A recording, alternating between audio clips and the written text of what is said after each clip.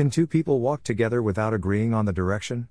Amos 3:3, NLT. Is it possible for two people to walk together without agreeing on the direction they are traveling in? No.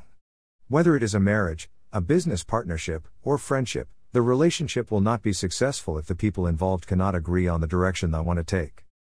A marriage won't prosper if a husband and wife cannot agree on issues pertinent to the survival of the union, i.e., as finances and children, etc. Business partners must agree on the direction they want to take the business.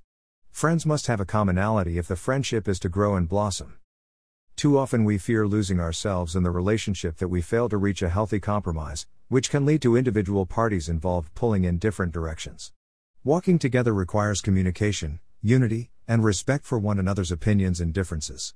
It means coming to an agreement that this is the best course for us to take to have positive outcomes and reach our destination. So if you are going to reach your destination, you either have to decide with your partner on what direction to travel in, go it alone, or get a new partner because you cannot walk together with a partner without agreeing on the direction.